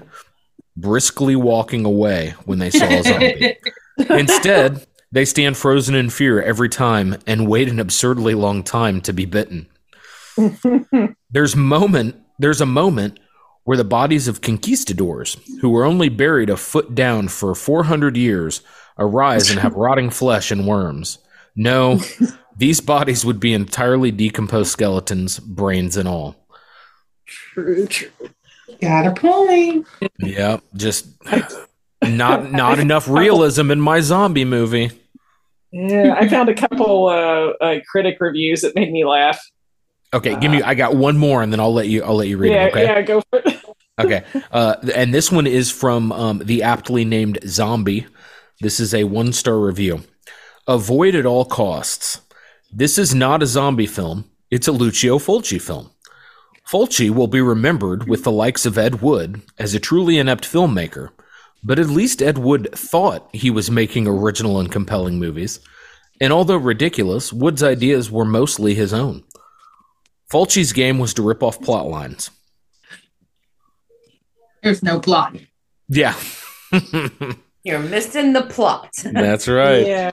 All right, Erica, go for it. Okay, so there were a couple that made me chuckle a little bit. Marty Mapes from Movie Habits says, zombies, voodoo, and victims with bad peripheral vision. True. Chuck O'Leary from FullViewDriveIn.com says, a gore bore. Barf bags were handed out to people paying to see this in theaters. No dose would have been more appropriate. That was the very first one I read. Oh, you did read that one. Yeah, Okay, yeah. Damn it. It deserves a revisit. Yeah, and then there's other negative comments that aren't as funny, but that's Old Ebert both of those. Yeah, I didn't see any Roger Ebert in there. I was kind of disappointed. I know. I was like, I'm not going to looking for review him. this like Italian piece of crap. Yeah. Maybe it flew under his radar or something. I mean, we're talking about the same dude that thought it was appropriate to show the movie that they don't want people to see in the goriest scenes of Maniac. I can't ever I forget know, that. and they My just ass put it still on- burns from that. What the hell? I know that was Didn't he also ironic. dox people too? Huh? Didn't he dox somebody? Fucking Betsy Palmer. Yeah. From the first From Nightmare on Elm Friday the Street. Thir- Friday the 13th. Friday the 13th. Yeah. Friday the 13th. My brain is Freddy programmed. Fail safe. All All right, right. at this juncture, I guess I must review. I put no thought into this review. I wrote down a number. We'll see. I had you're gonna laugh at me for this number, but I'm gonna try and defend it, I guess. I'm gonna give this 8 out of 10 eyeball splinters. I feel like, yeah, you might think that's high, but I feel like this movie deserves it. Is it a great movie? No. Is it a fun movie? Yeah, it's so fun. Even if you're just making fun of absolutely everybody, it's fun. And maybe it's because like I saw it at such a young age. I went into it thinking like it was going to be something different than it was, and I was okay that it wasn't what I thought it was going to be. We don't have the things like, plot or, character development. We're just, we have such, to this day, it is considered one of the best scenes of all time in a horror movie when we get the eyeball splinter. And I'm not mad about that. I think that's correct. To this day, this movie is exactly as old as I am. So it's going on 44 and it's still there in those lists. So fuck yeah, that's badass. This is how I like my Fulci. Shit and goes into an eyeball. I love it. And I'm really weird about my eyes, so that's the fact that I love it just shows how like, wow, they did a great job on this. I was very uncomfortable. I actually had the sticker from Zombie it's the poster where it says it comes with bark bags. Like, this movie is so fun. Like I said, I think it's in spite of the fact that it's just everyone's stupid and like I like it. And again, it is one of Fulci's better films if we're not talking about his early like Giallo effort. This is, he knew what he was doing. I'm gonna make bad movies with good gore. And this is prime time. This is good stuff. And nonsensical shit that in every other horror movie they try to justify. Well, of course she's getting naked. She's getting in the shower or this or that. No, we don't need an explanation. She scuba dives nude. That's all. And it's not trying to blow smoke up your ass about what it is. It's like, yeah, this is just what you're here for this, right? You want to see a zombie fight a shark? You want to see a chick scuba tank with only the tiniest of G-strings on? Well, here's your movie. Yeah. I'm not mad about that. And where in some movies, like I would be, but I'm not mad here because I knew what the fuck this was. And I enjoy it for what it is. So it's a good time. It's enjoyable. It brings me joy. It's just really fun. The fact that people are stupid makes it more fun for me. I love it. So yeah, 8 out of 10 eyeball splinters. Yep, and I'm right there with you. 8 out of 10 labias. Was that 16? I so uncomfortably. I know. Yeah. I a lot of fun with this. Like I said, the slow parts make this film like supremely riffable. And so we can enjoy ourselves as we watch it. And that helps us get through to the last 45 minutes, which are just extreme chaos. And, it's got some of the best gore scenes with the eyeball gouge. We get some intestines. It's fucking great. The humans are absolutely ignorant. And that's okay. That's okay. We can do that. He's aiming for two things here: boobs and blood. And that's. And we also got the beasts if we're filling out our Joe Bob checklist. Yeah, and if that's what what was selling at the time, and he was trying to market this to an American market, which he proved by adding in the New York shots. And I think this film is beloved. I think that, there are some huge Fulci fanatics out there. But I think, this is his best known work. This is the film that everybody thinks about for the most part when they think Fulci, and for good reason. I thought the soundtrack was great. I loved some of the I love the theme song. I love everything about this, the soundtrack, and the some of the shots were great. The scenery was fantastic. you know. The iconic shark versus zombie. I mean, it's, you know, the movie's not perfect. It's definitely got its flaws, but it's fun and it's enjoyable and it still holds up 44 years later. So yeah, 8 out of 10 labias. Okay, And- who would like to go next? I'll be quick. Yeah, like oddly, I also wrote down 8 out of 10. Let's see what should be 8 out of 10 tiny G strings. There we go. So yeah, I kind of have to just echo what's already been said here. Like, I can't give it a perfect score. It's not flawless, and in fact, like, I don't give a crap about the characters. There's like a lot of continuity errors with the editing in certain scenes. There's a lot of plot holes, if you can even say there's much of a plot, but it's such a fun movie, and like some of those scenes are so iconic that I just had to give it a rather high score. And yeah, I mean, like it had been years since I've seen it, but it's like once you see the zombie versus shark scene or the splinter in the eye scene, it's like you don't really forget those. They're just extremely memorable. So it is definitely one of my favorite Fulci films. Although now I have to revisit a few and catch up on a couple that I haven't seen. Yeah, I'm with you there. Like you mentioned The Beyond. I haven't seen that in a long time. I want to go back and revisit that. Yeah, All right, I'm gonna. No. Oh, sorry. Go ahead. No, you weren't done. I'm sorry. Oh, I was just gonna say that The Beyond is such an atmospheric film that's just cool, but also doesn't make a lick of sense, honestly. But yeah, whatever. Yeah, we don't watch Fulci for sense. Yeah.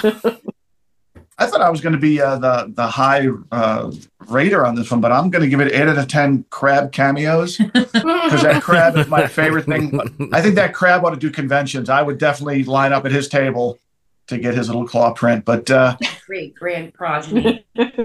This movie came along at like the height of my interest in zombie films, sort of my awakening. And if it wasn't for George Romero, this would probably be the film that I watched every night before I went to bed.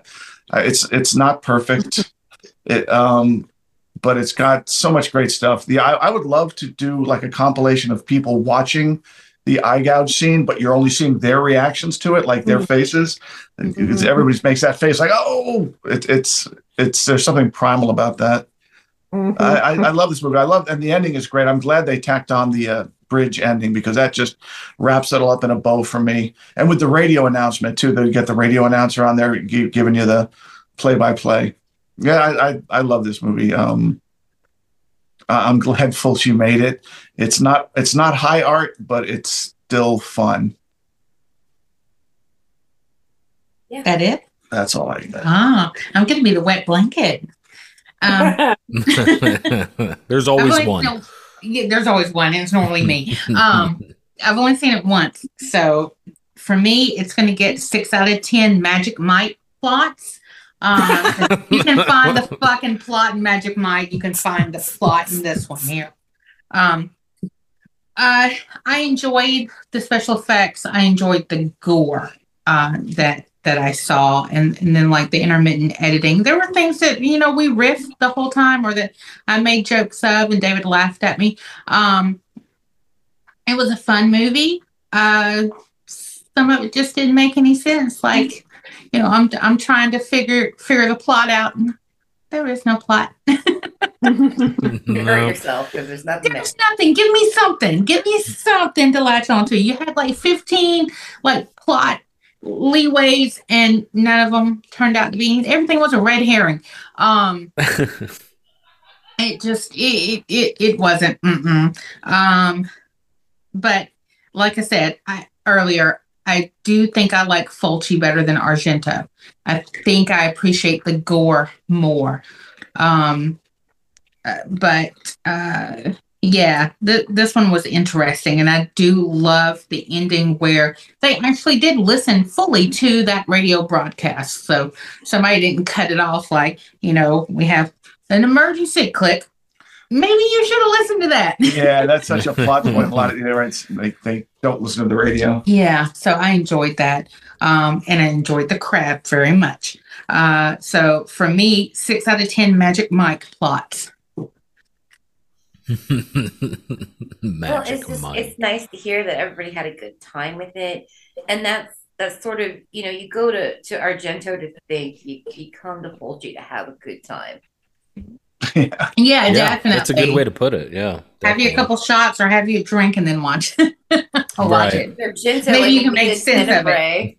A shark wrestles with a zombie. To do a 3-minute overhead shot. Right. Yeah. Video inside. Going over the roof. And the colors. Oh, look at his use of colors. But in this one, a shark and a zombie wrestle. Yeah. That's what I want. I got to give it to that. That shark was blitzed out of its mind. You can look at the pupils and tell that shark was like, I'm not floating in the sky. Yeah. I'm sitting under the water. It makes me think like, you had like, Jaws, and they have this animatronic shark. And, it's like, oh, so you want to do something like that? No, we can't afford that. So let's just do it with a real shark. Right. Let's get a real one. This is the redneck. That's the redneckest thing ever. Yeah. And Zombie versus Shark now has to be one of those sci-fi movies where it's like, mega alligator versus mega shark, or, Sharknado 50. There's got to be a shark versus zombie somewhere in that. I'm universe. sure. I'm sure. And Or shark. It was ripped off from Fulci. Yeah.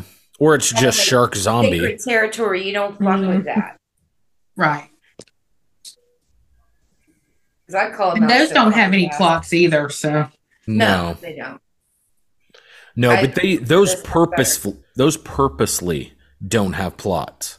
Like, they're intentionally making bad movies. And that doesn't count. Those are the ones that I can't stand. It doesn't count. Yeah. It's the movies where they're trying to sell it, but it's just not working out. I can have fun with those. The ones that are like intentionally like we're gonna fucking make a horrible ass movie. Horrible movie with horrible CGI, yeah. And it's like tongue in cheek, like wink wink, nod nod. Like get that shit out of here. Yeah, I made David watch the most horrible movie ever, and it was fucking fantastic. I made him watch Dead 7 because they were intent on making a good movie. But Joey Fatone is in it. That's why we watched it. And AJ McLean. It's all boy banders. Do I need to see the first 6 before I watch Dead 7? No, just that one. Just Dead 7. Or not that one either. You'll be fine. Oh, Joey Fatone said you were a trooper. Yeah, we met him at a con, and I said, yeah, we just watched Dead 7. He was like, wow, you sat through that, huh? But the joke's on Dave, because then I told Joey Fatone, I was like, I haven't shown him Long Shot yet. And Joey Fatone just had this look on his face like, don't do the man like that. Oh, man. At least he's got a good sense of humor about it. He does. He did a bunch of robot shit, Joey Fatone did, because he's friends with all them. And so I knew he had a sense of humor. Right. Yeah, he's great. He's absolutely great. He understood the con game, like the Comic-Con game. Yeah. He understood, interacting with his fans and stuff. It was great. Yeah, he's been a guest on a podcast that I listened to several times, and he pals around with the Impractical Joker guys. He does, yeah. And one of them is on that show, and so he's come on there quite a bit, and he has some hilarious behind the scenes stories about boy bands. Yeah. What was he Backstreet? He was NSYNC. NSYNC? Yeah, he was in NSYNC. But is that the one with Lance Bass? Yes. No, yes, it is. So he tells this hilarious story about walking in about when he found out that Lance Bass was gay. Absolutely, yeah. That's a very popular story. Because he walked in on him. He walked in on him. Yeah. Mm-hmm. And just to hear him tell that story was hilarious. Oh yeah, I know that story. It was my brother though. And he was getting loud. Mm-hmm. Yeah, I'm not forgiving him for that. Anything worth doing. Anything worth doing is doing right. Worth doing right. But I didn't need to see it. I was just trying to say goodbye. They're like, I think he's in the bedroom. I went there. I was like, oh God, what did I think was going to happen? Oh yeah.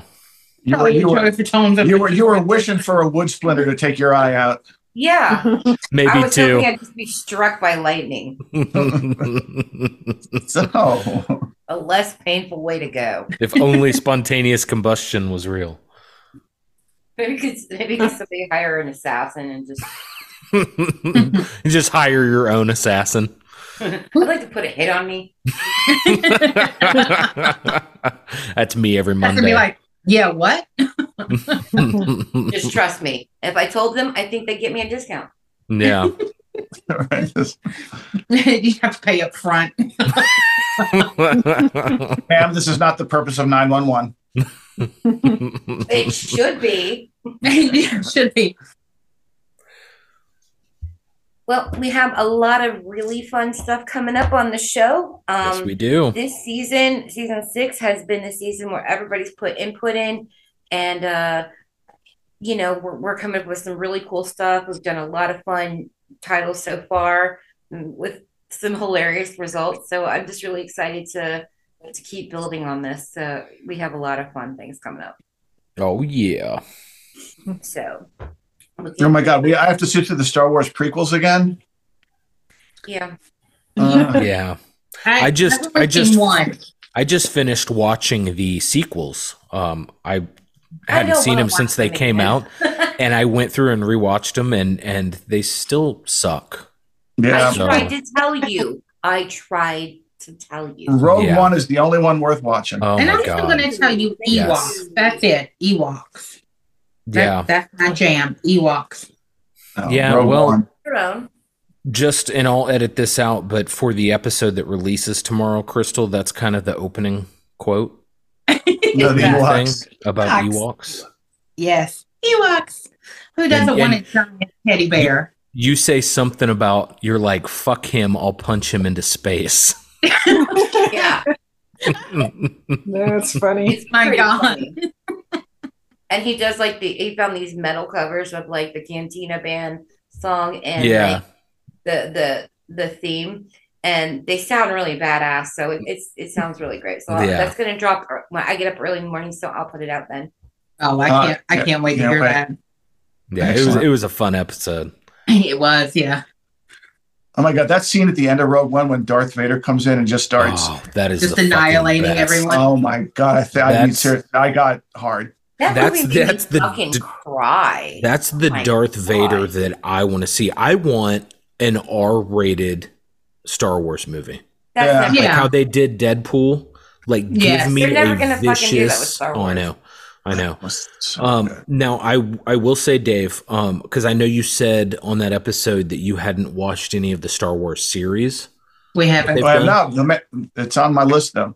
You kind of get that Darth Vader in the Obi-Wan series. Yeah, that's a guy at work who's really new. He said Obi-Wan, you need to watch it for that. We were talking about. He said that very thing. Yeah, he said if you like that, you need to watch Obi-Wan. Yeah. You so kind of they're on the that. list. We're trying to finish The Walking Dead. We're like halfway through the last season. I just don't care anymore. I quit caring a long time ago. But I want to see how it wraps up. I think we might just jump. Yeah. I think we might just jump to like the last 3 episodes and just watch the last 3. I don't think I can take 14 more episodes of it. I just don't care. But I do want to see how it ends. For me, like after I think season 2 or season 3, it just became the same thing where it was find a place to stay, come across some rivals, get attacked, have to find a new place to stay. And, with zombies I like that. interspersed in there. I stuck with it. I thought it was great all the way up through like season, right? When it started to suck was when Negan showed up. Is when I thought it will start to lose. But like the whole bit before that with Terminus and all that stuff, it was just, I'd never seen anything better. It started to suck when they killed Tyrese, and I had only hung in there barely for Tyrese. Yeah. When we Tyrese watched that died, I was like, episode- I'm fucking out. When we watched that episode, I told Crystal that's probably the most painful scene in the whole show for me. I think I started to cry. I did cry. I went in the kitchen and cried, and they all fucking made fun of me. I'm like, I'm done. I never watched it ever again. She didn't watch it again. Have you seen that picture of me with the 2 cosplayers, the Tyrese and Michonne cosplayers at some con? It was amazing. They were amazing cosplayers, and it was a Tyrese guy, and he had the little white baby doll. It was just so in the nip nap. It was so great. I love Tyrese. I think Tyrese was my favorite character in the whole show. Tyrese was my fucking favorite character. Yeah, he was. They killed him, and I'm like, oh, so every time we're gonna kill that guy, I'm fucking Yeah. done with you. Yeah, it was heartbreaking. Yeah. I agree with George Romero. It was a soap opera with zombies. Yes. But- Yes, it was. But I was there for it. Yeah, it was filmed all around where my hometown is. So Yeah. I would get mad and be pissed off because they would ruin my 7-minute commute to work. Now I do like I said, I only watched like I think the first 3 seasons, but the episode with Sophia when she came out of the barn and she was Yeah. the zombie. That was the end of season 2. I teared up when that happened because it was like I knew it was coming. All right. But when you actually saw it and then you saw how she freaked out, Carol freaked out, Right. and Rick had to like struggle to like shoot her, and oh my god, yeah, that was Because he I had was just like, given oh my that God. he had just given that big long speech about how they're not people, they're zombies. We need to kill them. And then she comes out and is like, oh fuck. fuck. Yeah, Yeah. now Yeah, that was rough. But and it's funny too because you're right. When Negan came, it kind of it took the air out of the show for me. it did for me too. But I love him as an actor. I think he's a great Edward Dean actor. Morgan, yeah. Yeah, he's Yeah. a They couldn't great have actor. picked a better comedian in And Watchmen. They couldn't have picked a he's- better guy to be the oh, comedian. I know. I And just he's refer to him as Hillary Burton's husband. And Dave's like, who's Hillary Burton? And I'm like, fuck you. Watch The Fall, and he's in it. And it's really good. yeah, he's a Yeah, great two actor. girls. He's a great person. Mhm. Yeah. But Yeah. yeah, I just and I think that is like, and I never really read the graphic novels for The Walking Dead, I did. but Yeah, I I read- think that the ones that I did that had Negan, like I think he fits that character very well. Yeah, he It's pretty just- much does. I don't know. It was just you go from We the gotta get governor through to Negan, and I'm just kind of like. I was actually going to come to you and ask you, do you mind if we just skip to like the last 3 episodes? Yeah, let's do it. Because we're I'm like, tired. there's like 28 episodes in the last season. I think we're halfway through. I cannot take Yeah, 14. we're like on episode I cannot 14. take 14 more Oh, episodes wow. of this. I quit Yeah. watching so long ago. It was before we lived in this house, and we've been here, what? I stuck with it. 8 years. 8 Yeah, years Dave ago. restarted the entire series for me because I had not watched Yeah, so I got, any of it. and so like see, at the beginning, I was Bless like, your fucking heart, this is man. so good. It was so And then I'm like, Good. oh, that's by so and so's house, and that's by so and so's house. That's down the street from me. Nah. that That's right. fucking slaughterhouse scene in Terminus cool. when they've got them all kneeling by the trough. Yeah. That was a great scene. Yeah, Yeah. there's maybe nothing ever been anything better on TV that I've ever seen. Yeah. It made you cringe and it was so good. Yeah. And then Rick just looks up. He's like, you know that red handled machete in that bag? I'm going to kill you with that. He tells what was that, Gareth? Yeah. And then he does. Yeah. I guess I just want to go back and watch those episodes again. Sure. Yeah, we did the same thing with Game of Thrones. I had watched Yeah. 7 seasons of it, and finally, right before the 8th season, I talked her into watching it, and You so we didn't had to talk. go back I and watch. agreed to do it. I was like, Yeah. I guess if you'll get off my fucking ass about it. You know, like you only have to watch one episode, and then I watched one. Yeah, I still some of remember us watching the actually first episode, honor and I our was like, fucking oh, this is not request. me. We honor the things that we say that we're going to fucking do. And then you see Jason Momoa with that shirt. Like, oh, I guess I'll watch this. Yeah, It's the Momoa. I guess if you got to twist my arm. He needs to keep his He fucking was shirt a on. rapist. No, that's how he gets That jobs. she falls in love with, so it's very weird. Well, weird. What'd you say, Candy? I said, well, Khal Drogo's a fucking rapist that she falls in love with. So I don't know how I feel about it. Yeah. Gotta leave. My mom's calling, but Okay. thanks for. Yeah. All Bye. right. See ya. Night. Night. Hello. Hi. I think we'll skip plugs for tonight. I don't miss those days. Okay. Yeah. Everybody knows where they can find us. No. Wherever Oh, they that's find right. you, they can we're find still doing me. this. You're going to edit all that out? You're going to edit all that shit out, right? Oh yeah. No, we yeah. never do. No, We always fuck say that. we Oh, will, right. and nothing ever gets edited No, out. I Nothing will. ever does. All right. I will. Plugs. I'll edit it out just for Dave. Come here. And he won't edit shit out for me. Like one time I embarrassed myself. I'm going to edit that out. He didn't. Well, I might have forgotten. Fuck off. If you love us, it's because you love us. Well, I can't, I did a whole fucking episode with Baron's Hideout, and I called James Karen, Frank Karen, through the whole episode.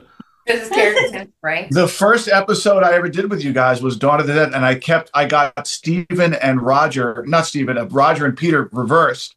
And I was mortified. I remember, like, I didn't sleep that night. I'm like, oh my fucking God, I came on this show to do one movie, and I got the fucking two main guys reversed. That's what I sweated about it the whole day, and I ended up sending him an email, and I was like, dude, and I told him about it, and he was like, who cares? And I'm like, okay, fine. That's very House of Screams of you. Right, yeah. I got fucking Peter and Roger reversed. They look very different. They are very different. That makes you look different. That's that scene when they're driving the truck. Say, you look as tall as me when you're sitting in one of these. Yeah. When they're ragging each other for their size. Oh, that's Keenan's dad. That's Keenan's you dad. get that shit right. You're not just messing with your life, you're messing with mine. I kept trying to figure out where I knew that voice from, and then it finally hit me one day. And I'm like, that's Keenan's dad. Now, I know we're watching Dawn of the Dead tonight. We're watching Dawn of the Dead tonight. Uh-oh. Go on YouTube and check out the extended mall hours one. It's worth great. It's worth your 3 hours or 2:45 or whatever, 2:49, whatever it is. Yeah, because we watch the extended director's cut anyway all the time. So what's a couple more minutes? Yeah, it's just a few more. The extended director's cut is most of it, and I think was Romero's preferred version. Was that version? Yeah. Yeah. And we get that setting aside like a 3 hour chunk of time. Which I will always reserve for, Dawn. Yeah, for Dawn. I'll put it on all the time. That's my fucking movie. Tomorrow's my last vacation day, so we can do it. Yeah. You gonna watch Dawn tomorrow? Why not? Do it. We were just at the mall. We were just there. We were, and then we trespassed to the airport. Yeah, there was a sign at the airport that said something about surveillance by whole, and we looked at each other like, "Fuck it." Yeah, I was like, I don't think it's a good idea. It's like, fuck this shit. I didn't come here to not see the airport. I don't give a fuck. Right. It was in such poor condition. It was so sad. And it's funny at the mall, that hallway, the hallway where their hidden door was down at the end of, it doesn't look anything like it did, but I think we just sensed it. Like, I'd seen this movie so many times, I just knew that was the hallway. Because there's a bunch of hallways at that mall that all look the same. I could just feel it. Like, this is the one. This is the one. Yeah. I want the elevator. I was going to say, is the elevator? I took a picture in front of the elevator in Penny's. It's there now, but I don't think it's the same elevator. It is the same elevator. Because the Penny's in the movie takes up both floors of the mall. And it no now longer does. It's the Penny's is only the top floor. Underneath it is a Dick's Sporting Goods. Sorry. So the escalator's gone, but we did find the elevator in the Penny's, and I guess it was the same. I guess it is the same elevator. We confirmed this with the guy we met at the con in North Carolina, because he said he had to use that elevator to bring his stuff in. Yeah, but I think the elevator doors are different. I think the actual original doors are in the museum now. We didn't get to go to the museum because they have bullshit hours. Yeah, their hours suck. Yeah, that's what we ran into when we were there. But they're not even open the same time the mall is. And the only part of the mall that looks the same, that hasn't been redone, or they're redoing it now, though, is where the bikers come through that big glass wall. That little corner of the mall was still, it looked the same, although like all the ceiling tiles were done. I think they were getting ready to redo it like as we were there. Yeah. But you could tell that was still, we took some pictures of it, of Crystal in front of it. You can tell it's the same, but it's so hard to recognize any of it now, because it's been 50 fucking years. Yeah. It's got the same elevator. Yeah, so the mall, the marble tiles and everything that's the columns, everywhere. The columns look. That's all the same. That's all the same. But it's and the sky, right? The skylight, that weird sort of rounded square. Yeah, round. Yeah. That's obviously still there, because it's structural. Yeah. It was still a thrill. It was fun. It was still a fucking thrill to go there. Yeah, it was a lot of fun. And the airport, God, yes. Yeah, the guy who plays the monk zombie, he was having an auction through the Living Dead museum at that time. So they had done an auction. He had several things up. Yeah, the Hare Krishna zombie. Yeah. Oh, yeah. Anyway, we're watching Dawn tonight. Yeah, sounds big like a surprise, plan. right? It's either the Dawn or one of the Hobbit movies. Mm-hmm. Hobbit movies. Oh yeah, I could go for both. I find those easier to fall asleep to than the original Lord of the Rings movies, because those are so good. I want to watch them. Where the Hobbit ones, they're not bad, but they're not as good, so I can fall asleep to them. Right. Very colorful. Like if I put on Lord of the Rings, the original, and you hear like what's her name, Galadriel's voiceover at the beginning, I have to watch. Right. Yeah. Where with the Hobbit ones, I'm I like, don't I understand can. all this Hobbit hate, and I don't like it. No, I don't. I think the Hobbit movies are actually really good. I love them. Well, because Nico wants to do the Lord of the Rings and the Hobbit thing. Yeah. Let's do it. We're I gonna just, do it. But I I don't think told they're. him, and he's like, "I want to do Lord of the Rings." I said, "Well, you understand that we have to do the Hobbit movie." Yeah, they have to do the Hobbit. Like, Yeah, we fucking suck, and I'm like, absolutely, no. they don't suck. They Don't suck. They're not as good. But then you're saying they're not as good as three of the greatest movies ever made. And the Lord of the Rings said it's like 20 years old. It's like comparing every gangster movie to The Godfather. It's not fair. Yeah. You can't reach those heights again. Gangs of New York was pretty good. It was pretty good. It was pretty good. Yeah, but I think the Hobbit movies get an unnecessary amount of hate. I don't see why. Thank you. They were really good. Yeah, Nico's argument was they took one book and made it three movies. Which is the same argument most people have, to be fair. Which is actually true, but they filled it up with some great stuff. I love it. He fucking Pace as Thranduil. Riding on a giant moose. God. In fact, when Candy, when you and I first met, that's one of the first things we ever talked about. You told me how much you loved Thranduil, and and I remember thinking that's kind of different because he was really. He was kind of this icy cold hot man. Yeah, he's not necessarily. He's not really a villain, but he's not a hero either. Yeah, he's kind of a dick, but he comes through. Oh, that scene where he gets the four orcs on the horns of his and he just gets he slices all their heads off with one swipe, like Every time I watch, especially the second two with Thranduil, I start sweating. I sweat. You get a little Thranduil kick going on. In here? Oh man! Oh. Yeah. Which reminds me, what'd you do with my ears? I don't know what you. They're still on your head. No, my elf ears. She makes me dress up sometimes. Wow, that's kind of hot. Oh, I think elves are very, very hot. Elf ears. If you think Legolas is hot, meet his dad. I have a thing for elves. God, that sounds like the tagline for some weird kink porn. Why does it some Hobbit and Lord of the Rings? No, that probably there is. Yeah. Maybe I just want to stare at him.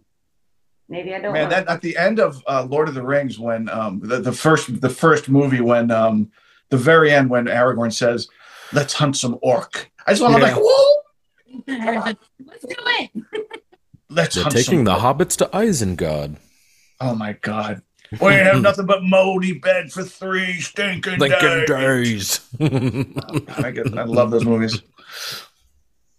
Yeah, but I can't put them on to sleep because I want to watch them. Yeah. Yep. That's why I put on Mystery Science Theater. I've seen them so many times that I sleep with the mask on. So it's like I've got Mystery Science Theater on repeat, whatever episode I'm watching that night, or Rip Drops. And I put my mask on and I'm still kind of picturing it in my head. Yeah, you start to memorize the riffs with the scenes. Like I do that. I'm falling asleep, but I start giggling a little bit. Yeah, we have watched Samurai Cop so many fucking times in the last couple of months that like I've got that movie memorized word for word with the scenes. Yeah, I love those motherfuckers. They're like Kevin. We're gonna make a. Are you hungry? We're gonna make a pizza. That's how we usually close it. We have a pizza and then go to bed. Yeah, sounds good. All right. Good night. All right. Good night, guys. Love you. Enjoy.